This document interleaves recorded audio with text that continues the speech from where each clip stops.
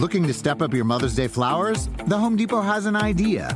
Let Mom's Green Thumb do some digging with colorful flowers, pots, and premium soils to bring out the most in her patios, walkways, and gardens. Right now, get Vigoro potting soil just $8.97 for strong, healthy, vibrant plants, indoors and outside. Shop our wide selection online and pick up your order in-store and give Mom the gift of a beautiful garden. Get Vigoro potting soil just $8.97 at the Home Depot. How doers get more done. See homedepot.com/delivery for details.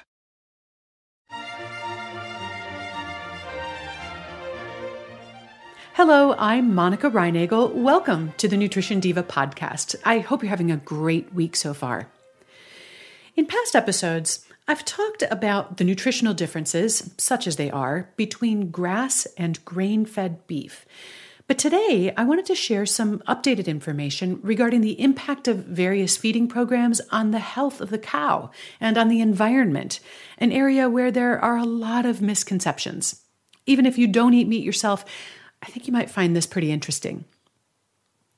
I've just returned from the beautiful state of Colorado, where I had an opportunity to visit some places where beef cattle are raised. And along the way, I learned a few things that surprised me. Just in case you have some of the same misunderstandings about this that I did, I'd love to share with you what I learned. You remember that movie, 3 Weddings and a Funeral? Well, today I have 3 myths and a surprising truth about grain-finished beef. The first myth is that all grain-finished beef are raised on feedlots. Whether a cow is destined for grass or grain finishing, the first year of their life looks pretty much the same. After the calves are weaned, they spend another 6 to 12 months grazing on grass pasture land. For the last 6 months of their lives, grain-finished cattle are fed an increasing ration of corn or other grains, and that affects the rate at which they gain weight, the degree of marbling in the meat, and also the flavor of the meat.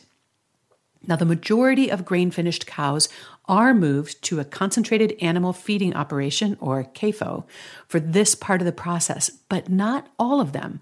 There are also lots of ranchers raising small herds, anywhere from a few dozen to a couple hundred cows, who finish their cattle on grain right there on their ranch. If your only objection to grain-fed beef is the idea of a feedlot, you do have other options. If you live in the U.S., your state beef council may be able to connect you with a rancher who is finishing his own cattle on grain. And there's a link in the show notes for today's episode that can help you find contact info for your state council.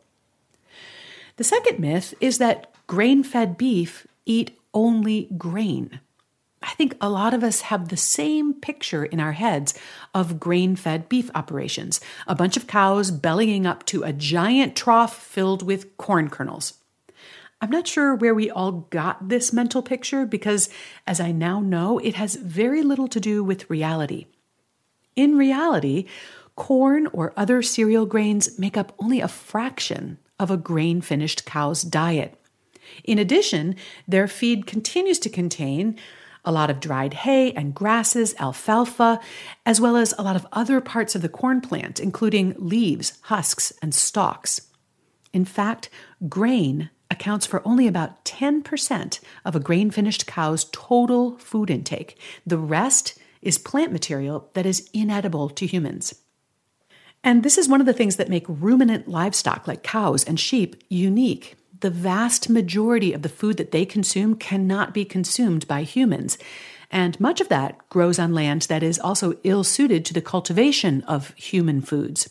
For other species of livestock, such as pigs and poultry, a much higher percentage of their diet is made up of foods that are also edible to humans.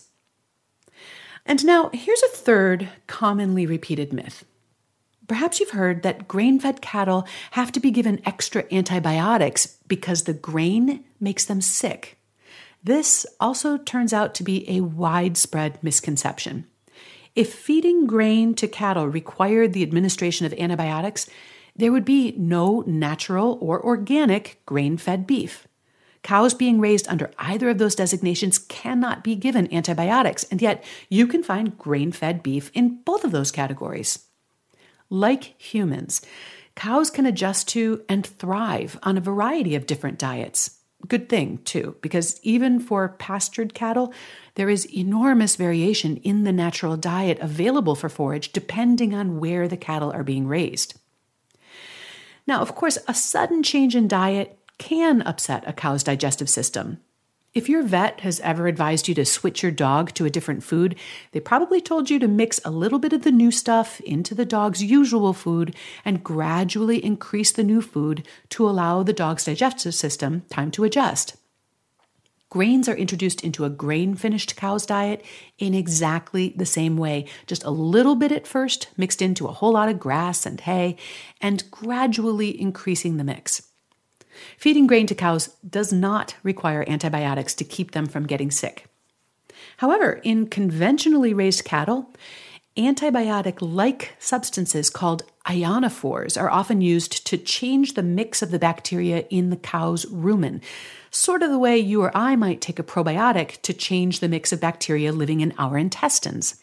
The goal is to promote the growth of those bacteria that aid in the digestive process and allow the cow to extract more energy from the same amount of food.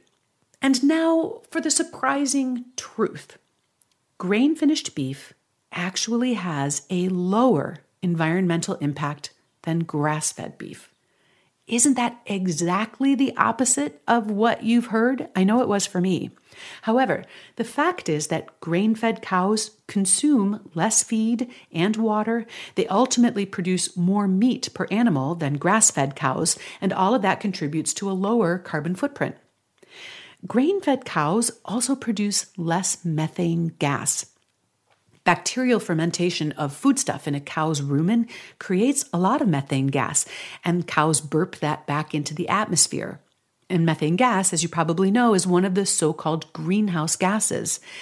But because grain requires much less bacterial fermentation to digest than grass, grain-fed cattle emit less methane into the atmosphere. My goal in sharing this information is not to say that one kind of meat is better than another, or even that a diet that includes meat is preferable to one that doesn't. The decision to choose organic or conventional, grass or grain-fed, or even whether to eat meat at all involves a lot of different considerations, including nutrition, taste, cost, availability, animal welfare, and environmental concerns, and how you prioritize each of these. To be honest with you, this is a decision I'm still sorting out for myself.